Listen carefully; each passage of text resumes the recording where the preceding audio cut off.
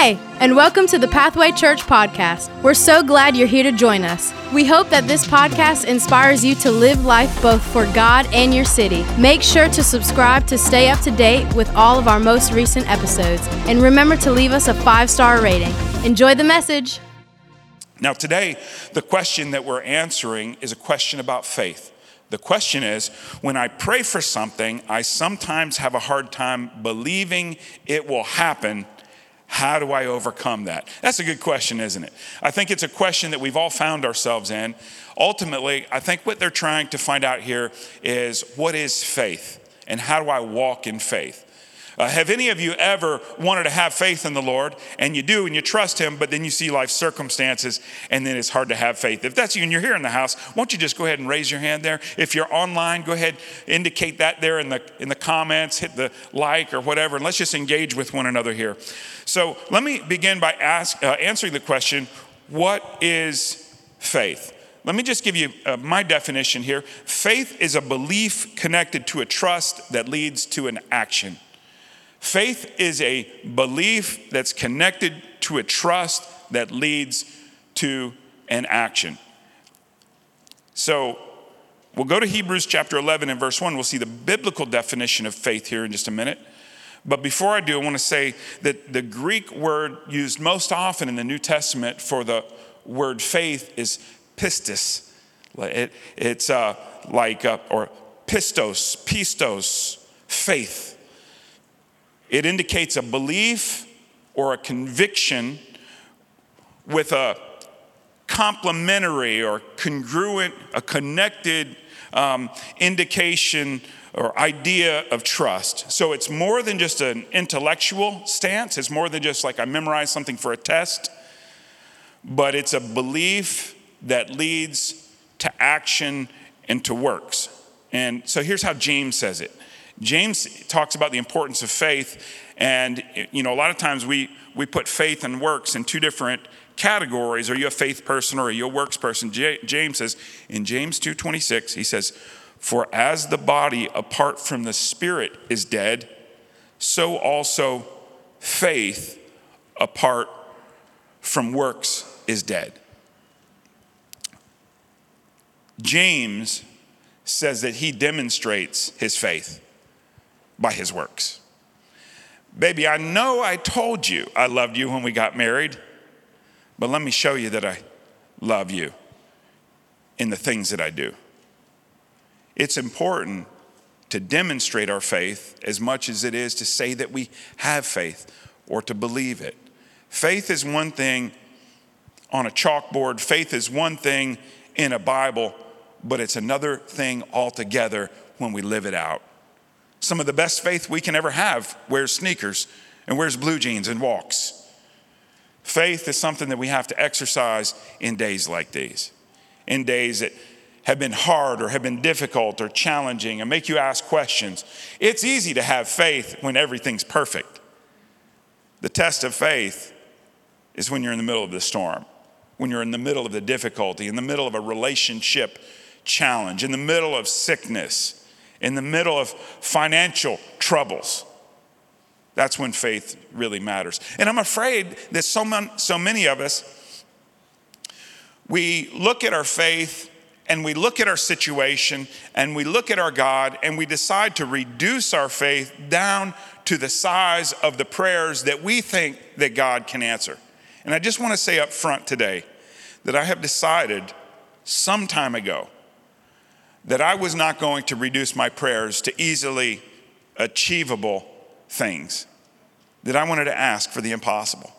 If somebody's sick, and I don't care how sick they are, I don't care what the doctor has said, I don't want to stop praying for healing.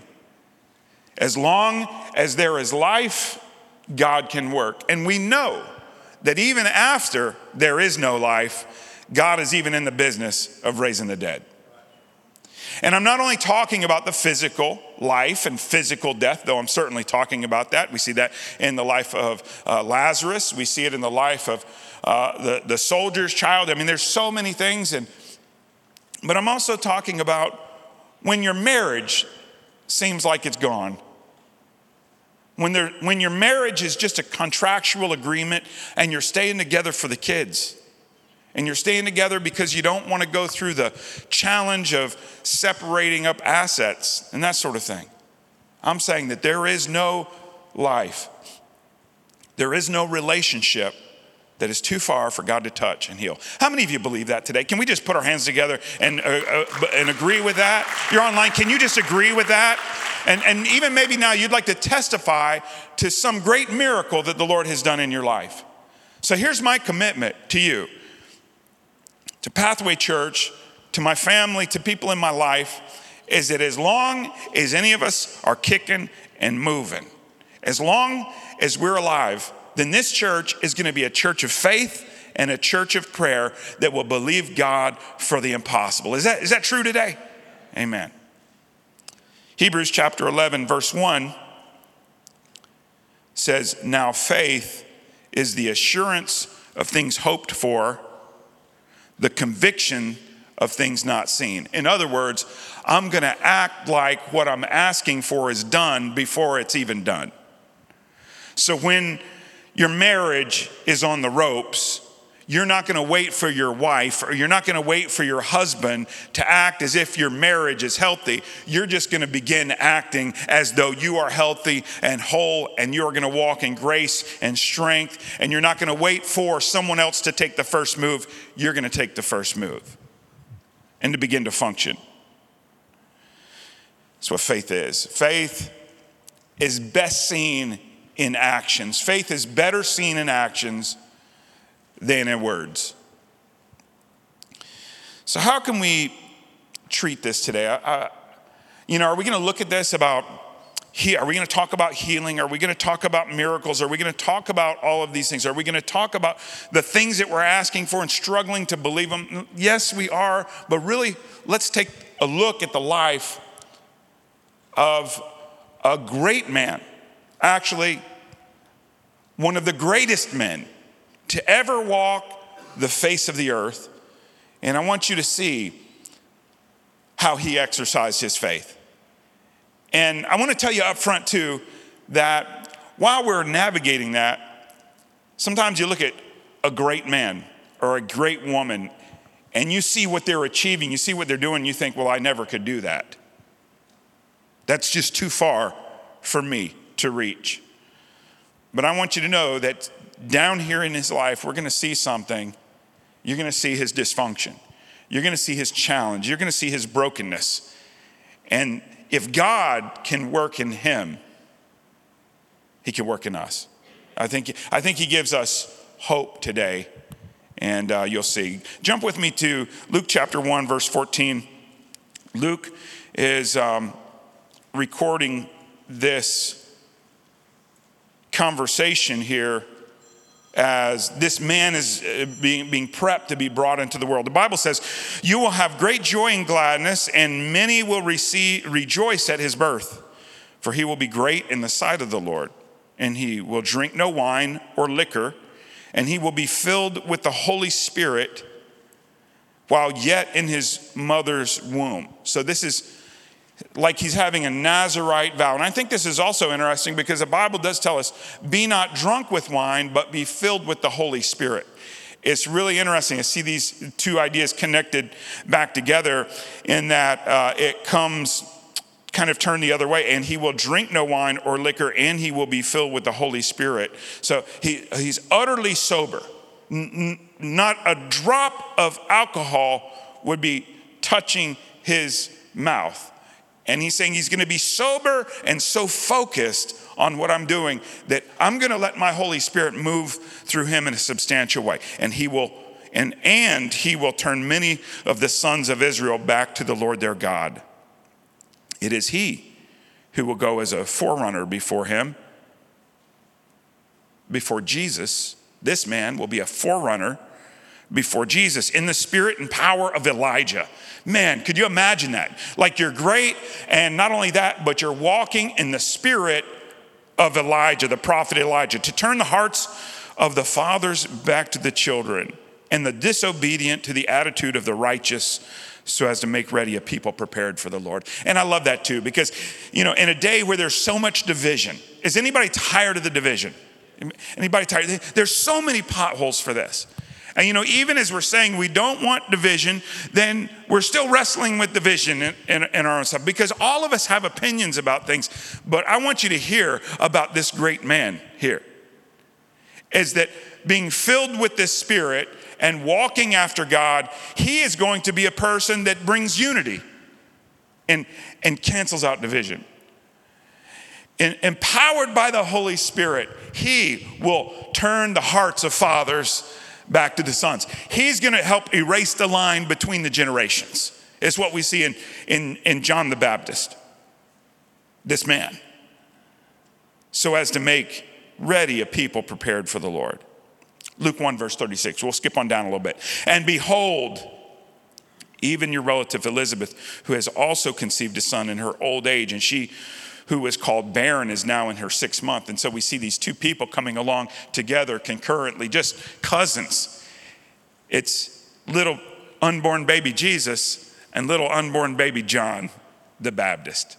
And they're hanging out. Maybe in your family, you've had a cousin that was pregnant at the same time as you. And I've seen how that works in a family. And there's a real kindred spirit as you walk through that. And you're sharing your stories and your experiences. And you're so excited about this coming baby and all of the things that go with that. And that was the way it was for Jesus' mom and for John's mom. And we actually see that while John was in his mother's room, I guess it's the same thing, a room with no view, nonetheless, it's a room.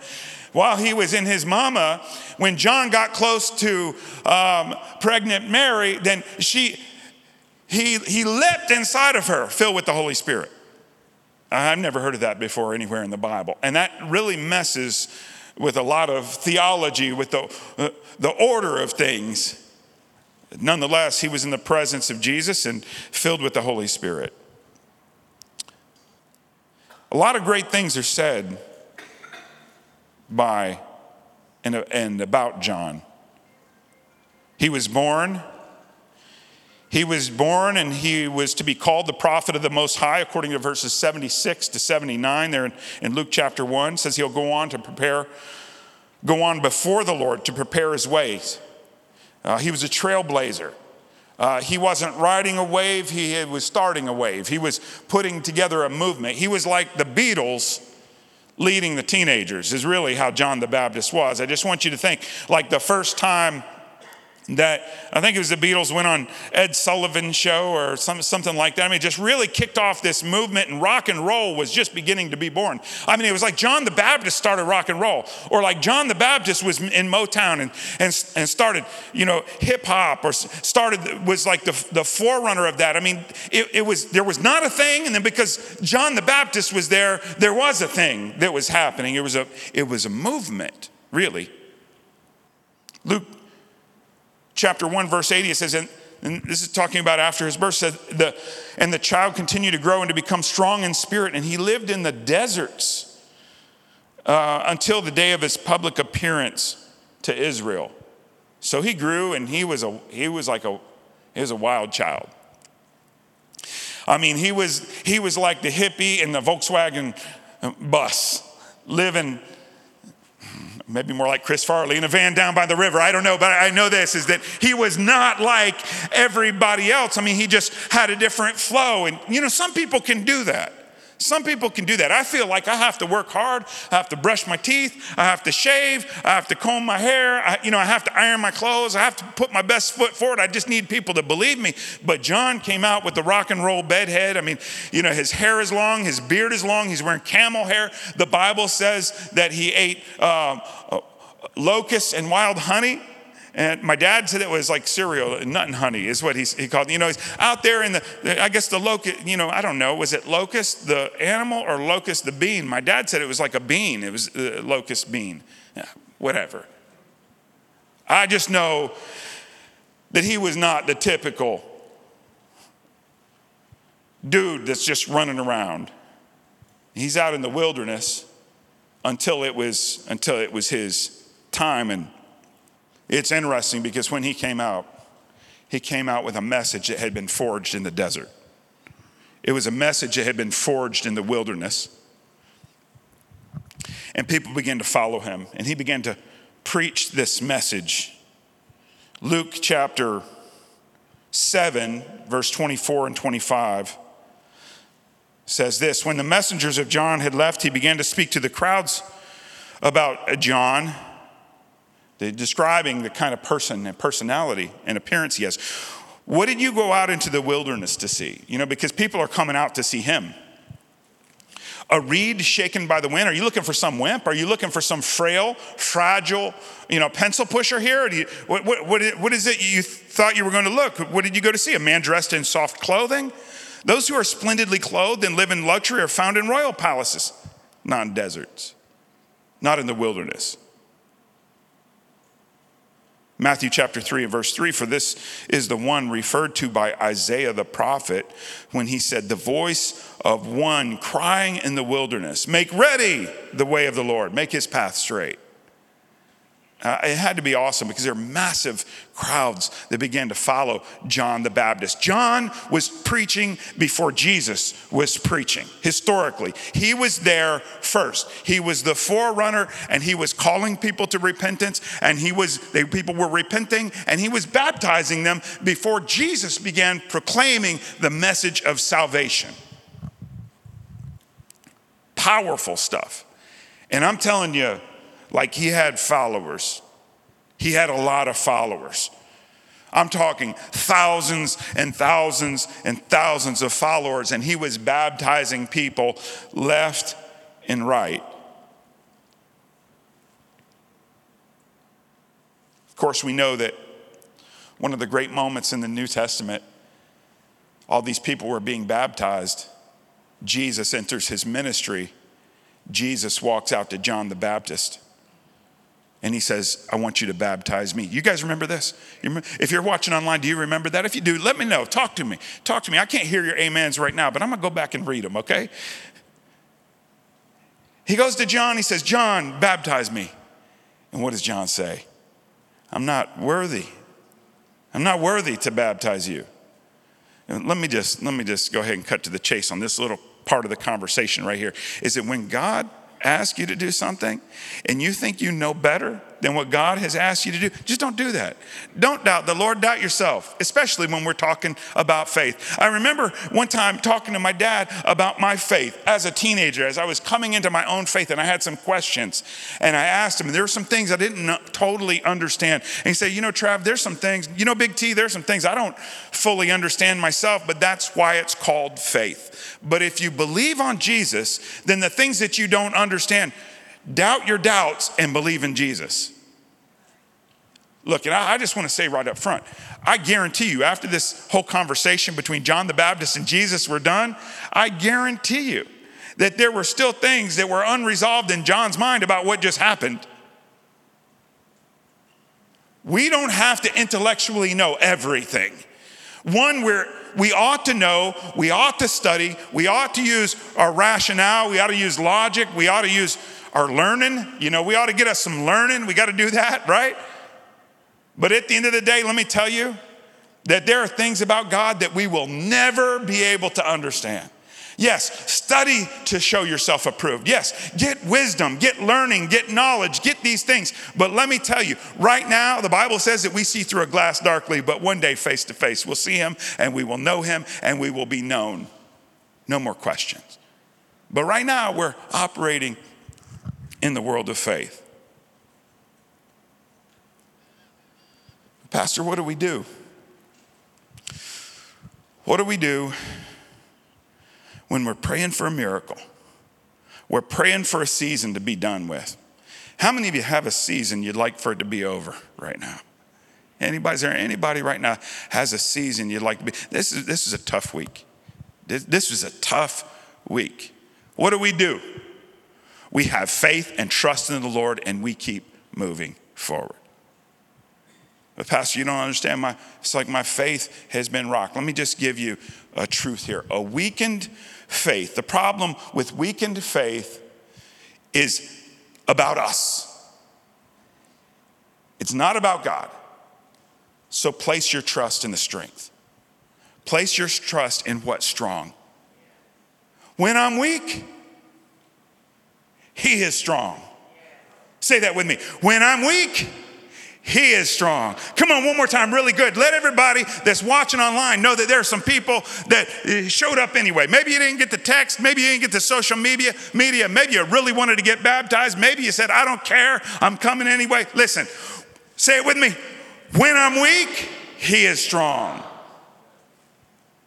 Pastor, I'm tired. Even better for the Lord to be glorified. Pastor, I'm weak. I don't know what to do. The Bible says that's where his strength is manifest. If we're always strong, when does God get the glory? Thank the Lord that the size of the army is not contingent on us getting victory. God can reduce an army down from tens of thousands to just a few hundred. He can do whatever he wants to do because he's God. Yeah, the problem with weakened faith isn't his problem. It's our problem.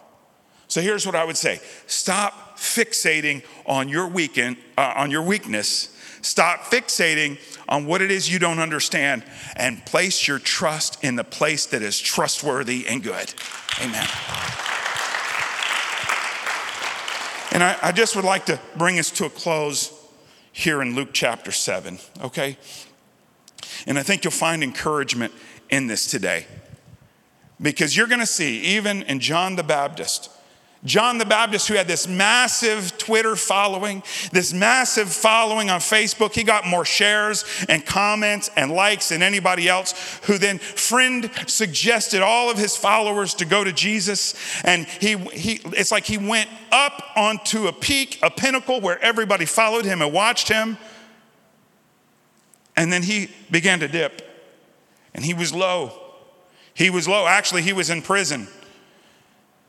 He's finding himself with all of these great things in his rearview mirror, and now he is on trial and locked up and depressed.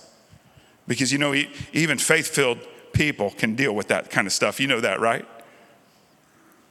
John the Baptist is there, and he's struggling. I kind of like it. That John the Baptist didn't finish on the mountaintop. I kind of think that's how it's supposed to be. In fact, I've told you the story of my friend, Pastor Dino, who was at Billy Graham's birthday party when Billy Graham was, very late in his life. And he described this situation. He said that Billy Graham was off in a side room. The party was happening in a larger room, and Billy Graham was just over. He had a muffin and a tennis ball, and he was sitting in a wheelchair, and he was wearing white sneakers with Velcro straps. That's a low moment. I'm just going to say, if you're wearing Velcro straps on your shoes, that's a bad day, right? And John the Baptist is there, and he's talking to Pastor Dino. Billy Graham asked Pastor Dino, said, would you like some of my muffin? He's like, no, he had some muffin crumbs on his shirt. And he was showing him, throwing the ball to his dog. His dog was bringing it back. And Pastor Dino said, this isn't right. This is Billy Graham. He is the star of the show here. He's one of the greatest men that's ever walked. And all the people that have come to celebrate him are in another room. And he's got muffin crumbs on his shirt. What had happened is Billy Graham was no longer preaching to these massive crowds. He was on the downward swing of his life in his last moments. And he said, and then it hit me. I realized it wasn't about Billy Graham. Our lives are meant to be lived, pointing to people towards Jesus. And then as we go, we must decrease so that he can increase. This was John's place in prison. Here's what he says in Luke chapter 7. We're going to start at verse 18. Read along with me. We're going to get on down. The disciples of John the Baptist told John about everything Jesus was doing. So John can't see what's going on.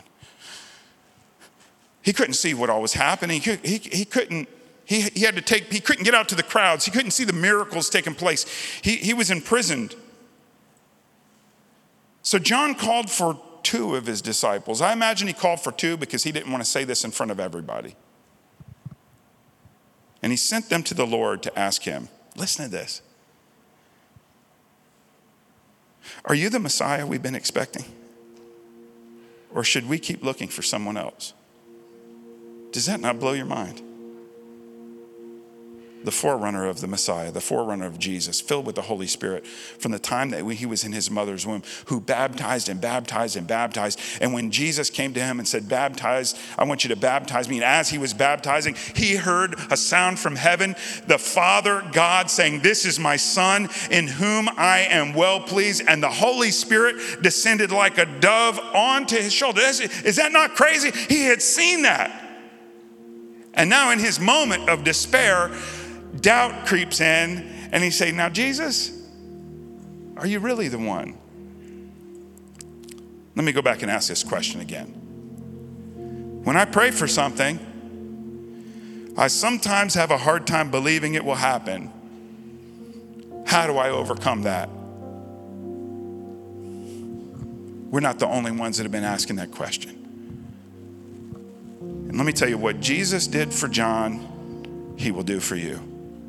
First, I just want to say really quickly that God is not looking to embarrass you. He's not looking to hurt you in your moment of weakness. The Lord wants to care for you. He wants to minister to you. It's not by might, nor by power, but by his Spirit, says the Lord. When we're low, when we're weak, God is not. He's with us. He said, are you the Messiah we've been expecting, or should we keep looking for someone else? John's two disciples found Jesus and said to him, John the Baptist sent us to ask, are you the Messiah we've been expecting, or should we keep looking for someone else? At that very time, Jesus cured many people of their diseases, illnesses, and evil spirits, and he restored sight to many who were blind. I get it. I get it. I mean, just think about this. You're John the Baptist. You had worked for Jesus. You had loved Jesus your whole life. As a cousin, first cousins, he loved Jesus, and they were doing ministry together, and they were doing ministry in a way that was complementary. And John made the handoff to Jesus, and the spotlight went from John, and it went over to Jesus. And though John knew who he was, it had to be a terrible feeling to feel that he was shrinking back. And he even said, I must decrease so that he can increase. In the middle of all of that, as his heart was down, he's seeing the success of Jesus. He's seeing the miracle working power of Jesus, turning the water into wine, raising the dead, open the blinded eyes, setting the captives free, breaking bondages, casting out demons, throwing demons from a demon-possessed man into a bunch of pigs, and the pigs running around. It's incredible things that everybody's talking about. Feeding the 5,000, which is actually more like 20 or 30,000 when you're talking about men, women, and children. All of these things. And John is low. He's low. Lord, we've trusted you. We've trusted you. We've done everything that we know to do. We've raised our kids every way that we know to raise them. Lord, we've worshiped you, we've tithed, we brought the offering, we've served in the church, we've served our community. We genuinely love you. And Lord, why are we going through this? Come on, am I speaking to anybody? Have you ever felt that way? Why aren't these things working out? Then he told John's disciples, go back to John and tell him what you have seen and heard. The blind see. Come on, somebody. The lame walk. Those with leprosy are cured. The deaf hear. The dead are raised to life. And the good news is being preached to the poor. And he said, God blesses those who do not fall away because of me. After John's disciples left, Jesus began talking about him to the crowds. What kind of man did you go into the wilderness to see? Was he a weak reed, swayed by every breath of wind? Or were you expecting to see a man dressed in expensive clothes? No, people who wear beautiful clothes and live in luxury are found in palaces. Were you looking for a prophet? Yes, and he is more than a prophet. John is the man to whom the scriptures refer when they say, look, I am sending my messenger ahead of you, and he will prepare your way before you. I tell you, of all who have ever lived, listen to this, None is greater than John. Yet even the least person in the kingdom of God is greater than he is. When they heard this, all the people, even the tax collectors, agreed that God's way was right. Go ahead and stand with me, please. For they had been baptized by John. But the Pharisees and experts in religious law rejected God's plan for them, for they had refused John's baptism.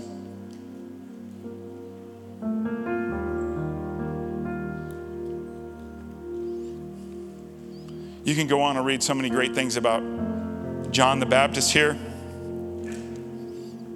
I love it. I mean, he stepped into a moment where he didn't just meet the moment, he changed the moment. He didn't step into the room and assume the temperature of the room. He stepped into the room and changed the temperature in the room. The moment he stepped into, Jesus said this. He said, we played wedding songs and you didn't dance. So we played funeral songs and you didn't weep.